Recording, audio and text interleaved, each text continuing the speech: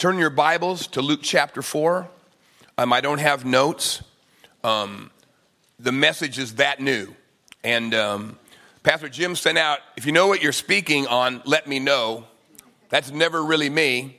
And so I go, I don't know. And then the Lord dropped a little message series on me.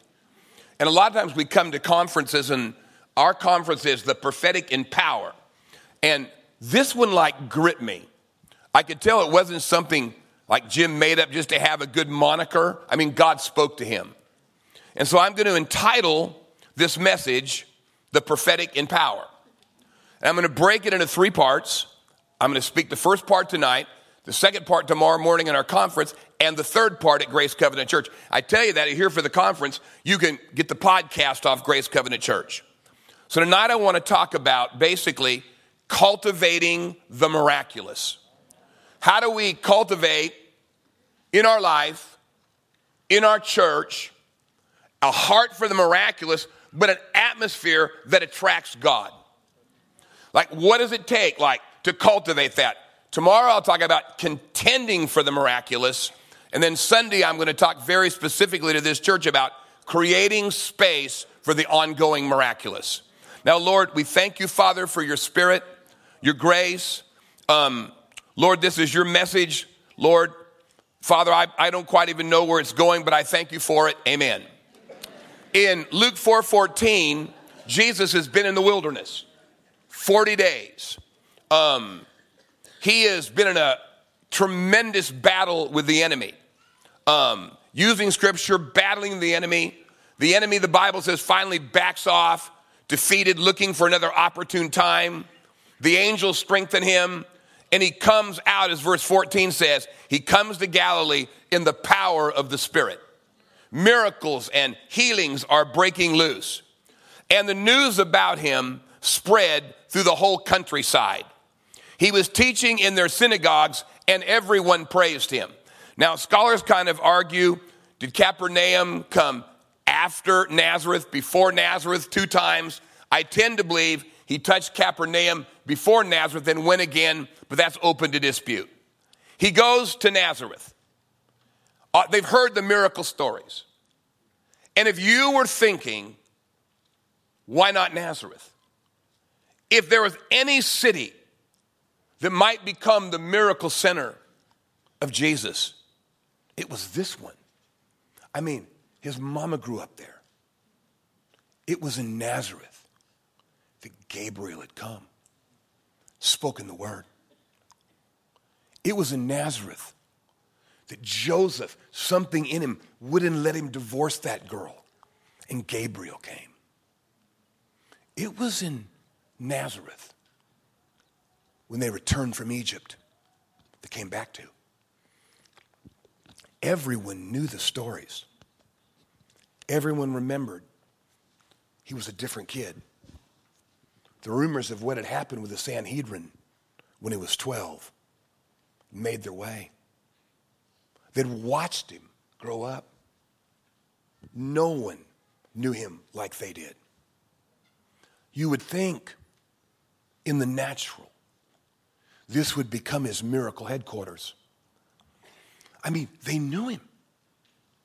He grew up there. No people on the earth knew Jesus like Nazareth. They knew. There never was anything recorded of him doing wrong. He's never been disrespectful. Never had a smart mouth. And now the stories were echoing from the nation that out of obscure Nazareth, a miracle worker had come. Like John the Baptist in some ways, yet miraculous. And he came back home. We know from Mark his sisters were still living there. Evidently his brothers had moved from Mark's comments. And he went to Nazareth where he'd been brought up. And on the Sabbath day, he went into the synagogue, as was his custom. He stood up to read. Can you imagine? He'd had his bar mitzvah, grown to adulthood there, probably fixed the furniture of most people in the town, been a carpenter there. They watched him stay and take care of his brothers and sisters when his stepdaddy Joseph had died. The perfect son stayed till 30. And now he's back, and they've heard him read the Torah before, and now he reads it and something different happens. He begins to read from the book of Isaiah. The Spirit of the Lord is on me. They're later going to say his words were gracious. When you look in the Greek, that means they were life-filled. There was something different. Maybe they were feeling a bit seeping into that old synagogue like the Sanhedrin had felt. He's anointed me to proclaim good news to the poor. He sent me to proclaim freedom for the prisoners, recovery of sight for the blind, to set the oppressed free, to proclaim the year of the Lord's favor. There's this pregnant pause.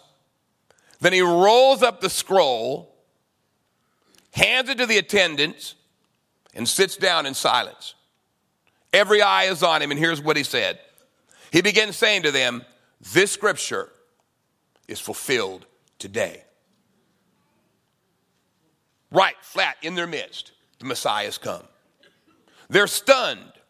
At first, all spoke well of him. Man, you know, he's great. He was a good boy. He grew up here. They were amazed at his gracious words. And that gracious doesn't just mean he was kind and respectful. There's power in that word in the Greek. They were amazed, but then all of a sudden, they asked the question. And when you look at the Greek, it's negative. Isn't this Joseph's boy? Huh. Didn't he like grow up here? He's claiming to be the Messiah, going to put us right and set us free. The book of Mark said, isn't that Mary's son? His brothers used to live here. His sisters still do. The Bible says they were offended. Some of your scholars believe, they begin to think again about, is he really illegitimate? We know the story of how this kid was. And all of a sudden, this little village has its moment to make history. Could have been the very place where the miracle power of Christ spread out. But instead, they begin to look for every reason not to believe. Now, Jesus said to them, surely you're going to use this proverb on me now. Physician, heal yourself. And then you'll tell me, do here at home what we heard you did in Capernaum. Now, what does that mean? Before you heal us, you best heal some things yourself. Like that story of your birth, like, were you really legitimate? And all of a sudden, they begin to pick apart the chosen Son of God who could have healed them. All of a sudden, these defense mechanisms rose up in them, and they began to pick him apart, and they said, prove it and we'll believe. There was no believe and see. There was see, then believe. And how many of you know that's typically the reverse of what happens? And you'll tell me, do here in your hometown what we've heard that you did in Capernaum. Truly, I tell you, no prophet, no anointed man is accepted in the place where he should be. No prophet is typically accepted by the people that know him best, by the people that understand him the most, by the people that have the most invested. Face it, at one point his mama thought he was crazy from overwork and came to take him home. His brothers who lived in the face of the miraculous with that kid, loving them, never believed until he was raised from the dead. And then Jesus gets really serious. He said, let me tell you what this is like. You ever wondered, I hear it all the time, why there's so many miracles in other countries? You hear about that? How many times have we said, like, where are they? Why aren't they here? You say, well, we've got doctors or they're more desperate. We throw it around. Here's what Jesus said. Let me tell you what this is like. I assure you that there were many widows in Israel in Elijah's time. I assure you, and he points back in reality to the last two men that really walked in the miraculous, Elijah and Elisha. He said, in the day of Elijah, there were probably thousands of widows. The sky was shut up for 3.5 years. There was a severe famine throughout the land. Yet Elijah was not sent to any of them, but to a widow in Zarephath in the region of Sidon. You know where that is? That's where Jezebel came from. That's her home country. Here's what he's saying. It's being repeated again that there's more faith in the pagan world for the miraculous than in the place where I grew up. Now they're getting really angry. Then he hits them again. Oh, and by the way, when Elisha came, there were lots of lepers. Just lots of them. There were lepers everywhere. Yet not one Israelite leper was healed. It was their Syrian oppressor who'd enslaved them. Now, you're going to find them. I'll try to kill him in a minute. And he said, why is it that I'm here and you don't believe? He said, why is it that in drought, God, instead of sending his servant to the house of Israel, sent him outside the house of Israel? Why is it that there were thousands of lepers? They knew where Elisha lived. They knew where he was. Why did only Naaman come? They weren't real happy. All the people in the synagogue were furious when they heard this. They got up and drove him out of the town and took him to the brow of the hill on which the town was built in order to throw him off the cliff. But he walked right through the crowd and went on his way. What's to be learned from this? Why did Nazareth choose not to believe? They were the ones that knew Jesus best. He grew up there. Angels had visited there. Why? How could they not? And of course, his headquarters became Capernaum. Miracle Center. That can be dangerous too, because in the book of Matthew he says, Capernaum, if the miracles that were done in you would have been done in Sodom and Gomorrah, they'd still exist as a city. What are we to learn from this? What is God looking for? What does God want? Why do we in America see so few miracles? But I've seen staggering miracles with old mentors that trained me overseas. What is it? What's wrong?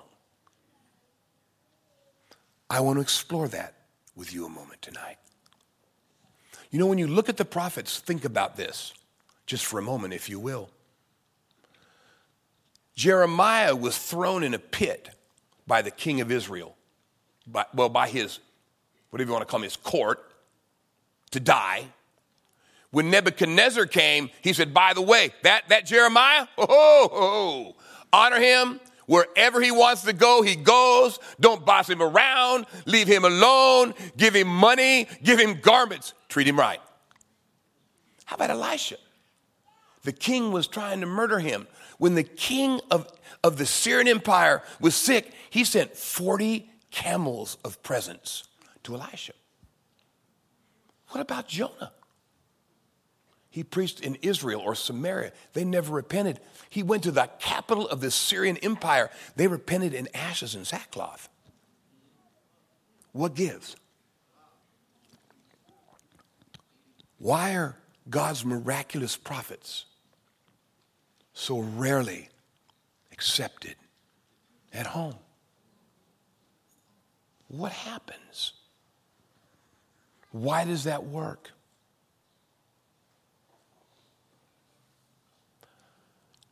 Let's look at those two stories for a moment tonight. the widow living over there in Jezebel land and their oppressor. Turn just for a moment with me in 1 Kings 17. Let's ask ourselves, like, how did this happen? What's wrong? 1 Kings 17, you know the story of Elijah and the widow at Zarephath. Elijah had stepped onto the stages of history. He was the first man ever recorded in history as raising the dead.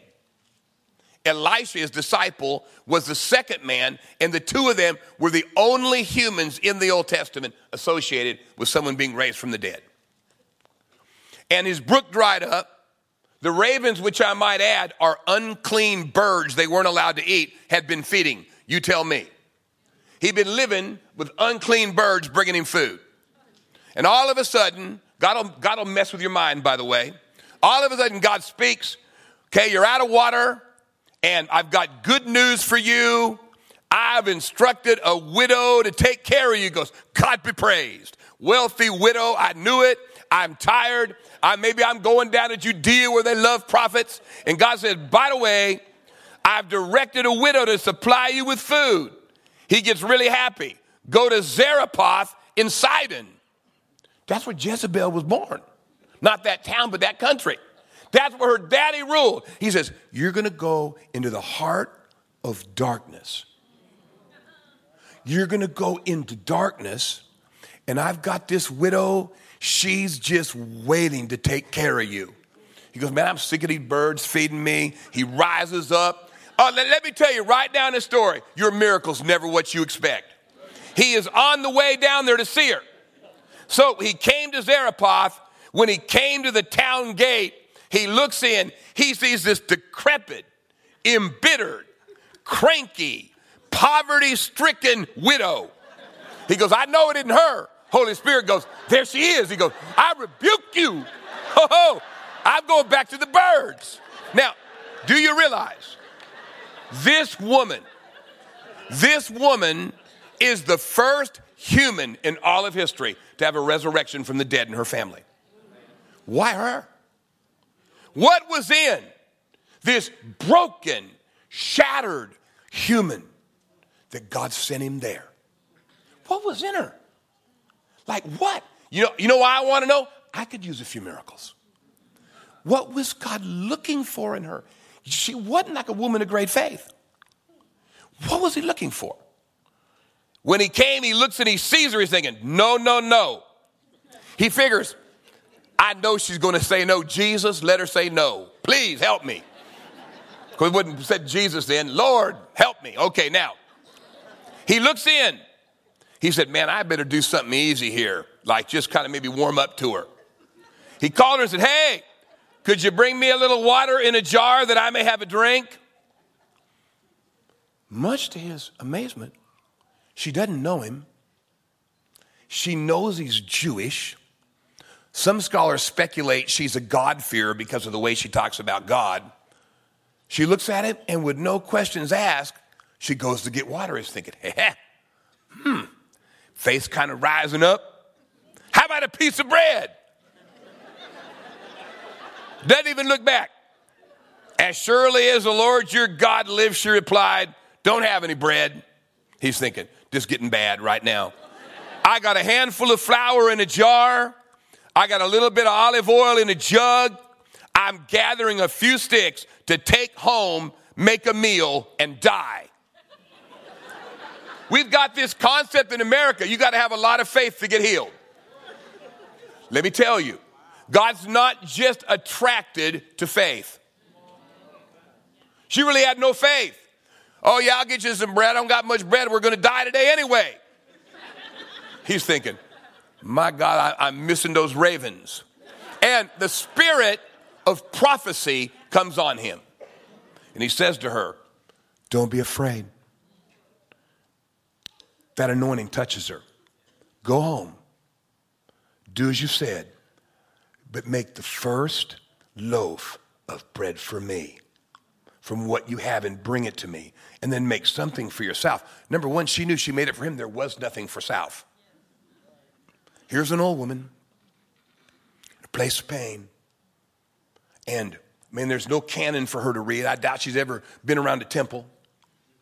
But all of a sudden, something, she goes, well, maybe it'll work. I mean, if I die earlier than I thought, so be it. She went away and did as Elijah had told her. So there was food every day for Elijah and for the woman and her family. For the jar of flour was not used up, and the jug of oil did not run dry, in keeping with the word of the Lord spoken by Elijah. I mean, it's a fairly serious miracle. You have to ask yourself, God's not just attracted to faith, he's attracted to human pain. God's empathetic. Your high priest, the Bible says, feels your pain. He's not ignorant of your suffering. It's interesting to me that both Elijah and Elisha both raised dead people. They were the first two. And both of them raised a dead person in a home where they were living. Elijah with her, Elisha would stay from time to time with the wealthy family. Why is that important? Because it began to create empathy in their hearts and compassion, which is part of the foundation of a miracle. It pulled on them. And I want you to know, long before people had faith in the Old Testament, God says, I heard their cry. I heard their cry. The Israelites under Pharaoh had no faith. God says, I heard their cry. Hagar had no faith listening to her little boy die. I heard her cry. I tell you by the Holy Spirit tonight, God hears your cry. Many of you have disqualified yourself from a miracle because you don't think you have enough faith. God hears your cry. He hears your cry, and he's coaxing you into a miracle. She started slowly. Well, here's a drink of water. Here's a bit of bread. But it's a setup. You see, she's getting ready to have the first child in the Bible raised from the dead. First one. Sometime later, the son of the woman who owned the house became ill. He grew worse and worse and finally stopped breathing. She said, Elijah, what do you have against me, man of God? Did you come to remind me of my sin and kill my son? Deep down inside, she wasn't convinced God cared. Deep down inside, she thought, I know I sinned. I've not been a righteous woman. No wonder everyone's died that belongs to me. My husband's gone. I'm on my own. And now look what God's done to me again. And Elijah, as tough a prophet as ever lived. This is a man that called down fire on soldiers. This is a man that wiped out part of Baalism in a nation. But he's rent to the heart. Rent. Give me your son. And he grabs that boy. He takes him in his arms and he carries him to the one place in the house that represents faith and rest to him, his room. And he laid that boy in the bed and he cried out to God, Lord my God, have you brought tragedy even on this widow I'm staying with by causing her son to die? Now, I won't go into the theology of that, but suffice it to say, he got moved. God's moved by your cry tonight. He's moved by your plight. He's moved by your pain. You say, I don't have any faith. I don't even have a perfect life. That's why you have a perfect Savior. He's coming to take your greatest need in his arms tonight. You say, Pastor, I only got a little oil. I'm not really anointed if I just apply oil there. I don't have much bread. But I'm giving out of my nothing to make a place for God. I know I've sinned. He's moved. That hard, tough prophet, not known for crying about anything, is broken because God made him live with him to understand him. Some of you are living with pain right now. I know the feeling. He's etching the marks of divine empathy in your heart so you can feel for someone other than yourself. Empathy is at the seedbed of the miraculous. He goes up. Now you understand, how many of you know the first thing's hardest? Like, he's never seen anyone raised from the dead. Moses was astonishing. But we don't know of anyone being raised from the dead. Plenty of folk killed, but no one raised from the dead. Like, he doesn't know what to do. I mean, this is before the atonement. We know lamb sacrificed, before the foundation of the earth, but he didn't know what to do, and he just realizes, I don't know what to do, but I'm going to lay my life down. He lays down on that boy. Lays his life down. That's kind of in some ways prefiguring the real Savior who would walk into a dark world and lay his life down for you. No faith. He heard the cry of a broken humanity. He didn't quit. 3 times he laid his life down and cried, let the boy's life return to him. The Lord heard Elijah's cry, and the boy's life returned to him. And he picked the child up and returned her to his mother. And the woman said, now I know you're a man of God, and the word of the Lord from your mouth is true. He's heard you cry tonight. Short of oil, not much bread. I don't have much faith. God doesn't just come for faith. He hears the cry. He hears the cry. And it's so important for us to begin to hear the same cry God hears. Because until you do, you will not lay your life down for someone you love to have a miracle. Second story. Let's go over there to 2 Kings 5. Not going to be much longer. Why Naaman? How many of you would say, if you were at a Christian school, Naaman would have been least likely to get a miracle in your annual? Raise your hand. He was enslaving them, butchering them. He was the greatest warrior in all of Syria. Feared. The king, the king said, the king would lean on his right arm. That means when the king went to the temple, he was at the right hand of the king. And one of the people he'd enslaved was a little girl who never let her bonds create bitterness. And she told her mistress in 2 Kings 5, I'm not going to read it all, it's too long. And she said, mistress, I know you love your husband because I know under his armor he's got leprosy. But when I was a little girl before I was enslaved, I remember my mama telling me about this man named Elisha. And he's a healer. And the woman's ears perked up. She said, I'll bet if your husband went, he'd be healed too. This man, the leper, it doesn't even make sense to me.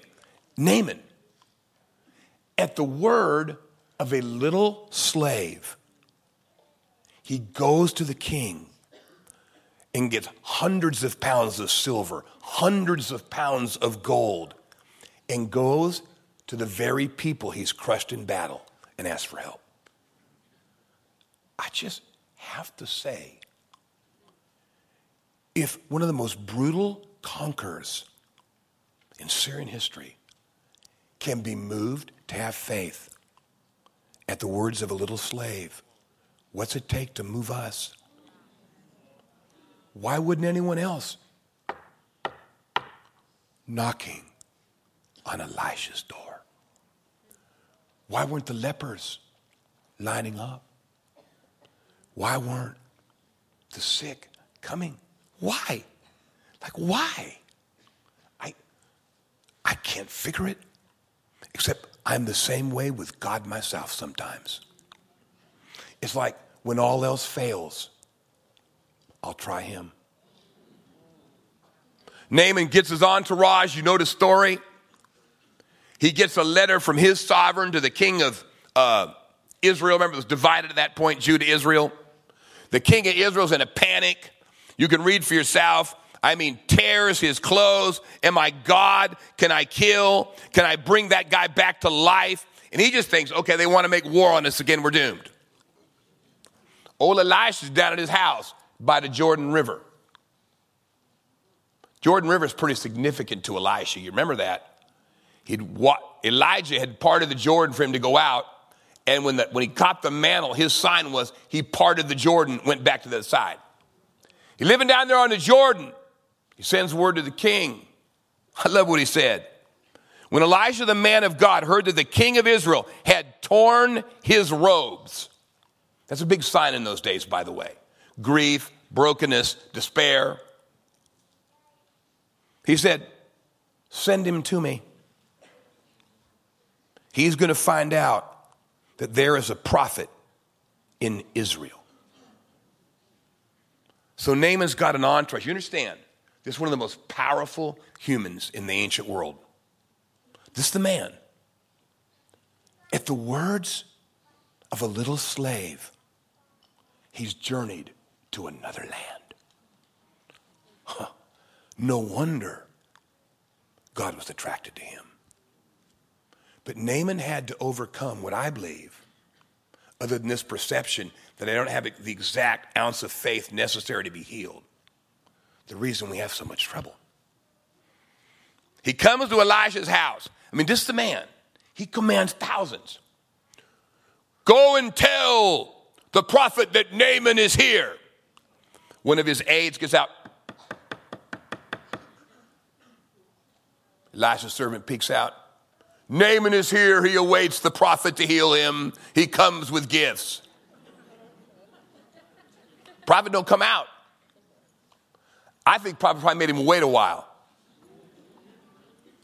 He's a little aggravated. I've pretty much conquered this. He splashed through the Jordan River. Means nothing to him. Means everything to God. Jordan River, Joshua saw it part. Elijah saw it part. Elisha saw it part. John would preach there. Jesus would baptize and be baptized there in that river. Finally, a servant comes out. Naaman, I'm going to ad-lib here. Elisha will not be seeing you today. But if you want to be healed, go down to that Jordan River. You know, the one you just rode your horse through? The one that you always ride over when you conquer us? You're going to go down to the Jordan River. Go wash yourself. Oh, that's a kind of a nasty insinuation. Go wash yourself, not once, 7 times. Then you'll be restored and you'll be cleansed. Goodbye. Naaman went away mad. He was offended because his expectation of how God would heal him was not met. It's just not the way I expected. I thought. A lot of you, that's your problem. You think. You don't believe, you think. You've got your miracle planned out. You know just how it's going to happen to a dignified person like you. I thought he would come out and stand in front of me and call on the name of the Lord his God and wave his hand over the spot. Surely Pastor Brett will come and wave his hand over me. Oh, he'll wave his hand over the spot. Surely Jim Pritchard will prophesy such a word of my comfort and my healing and cure me of my leprosy. Are not the Abana and the Farfar, are not what I grew up with better? Are not my traditions cleaner? Is not my understanding better? Is not the way I thought it would happen better? Couldn't I wash in them and be cleansed? So he turned and went off in a rage. Many people that are enraged and walk away from God because he didn't heal them, they're really walking away because God was unwilling to do it the way they wanted it. I've watched Christians walk away from church enraged. Walk away from the moment of their miracle enraged. Pastor had no time, he had no time, that didn't happen. Naaman had a good servant though. We got the Holy Spirit, that's better. He said, my father, if that prophet would have told you to do like some great thing, fight a giant, win a war, fight a great champion, you would have done it. How much more when he tells you, wash and be clean? Jordan River flows in this church. It's a place of repentance. It's a place of crossing over. Kind of dirty, turbid sometimes, not real clean and professional, maybe like the world all the time. I'm kind of orderly, Pastor Jim. I would never want to fall down if God healed me. That's weird. I don't like all that lines and messing up things. No, I don't like that. I just need someone to wave their hand over me and be fine, speak a good word to me. So he went down and dipped himself in the Jordan. Now that means he's taken that armor off, probably. People could see that leprosy. They could see finally what had been eating him under the armor of his reputation. God will strip you down to reality, beloved. He'll strip that reputation off you. He'll strip that arrogance off you. And he walked down that old Jordan. He thought, I've ridden my horses through that to conquer them more than once. Dip the first time, not a change. Dip the second time, not a change. 3, 4. We know number is the number of completion. 5, 6, 7. His flesh was restored, became clean like that of a little boy. I guess Jesus knew what he was talking about when he said, if you ever want anything from me, you better be like a little boy or a little girl. I don't want your preconceptions. Don't need your arrogance. It's not helpful. I don't need you to figure out for me how I'm going to heal you. I just maybe need you to obey me.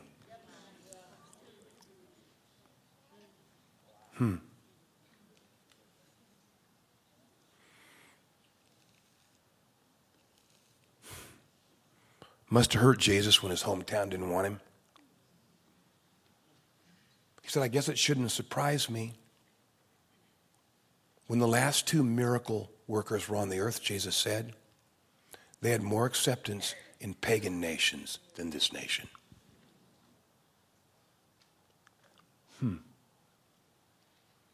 Let me summarize it and say this. Holy Spirit's here tonight.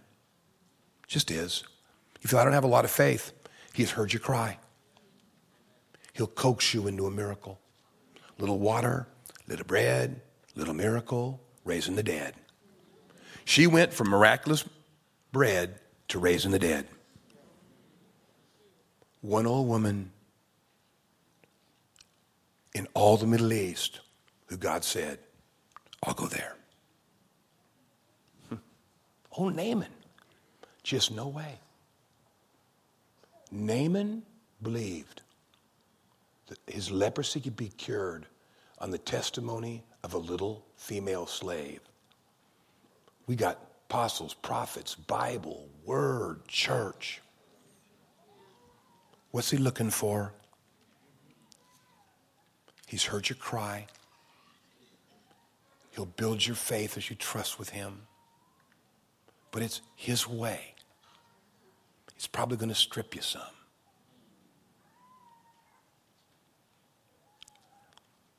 If you need the Lord to freshly galvanize your faith tonight,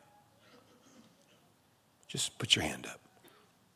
Holy Spirit, help us.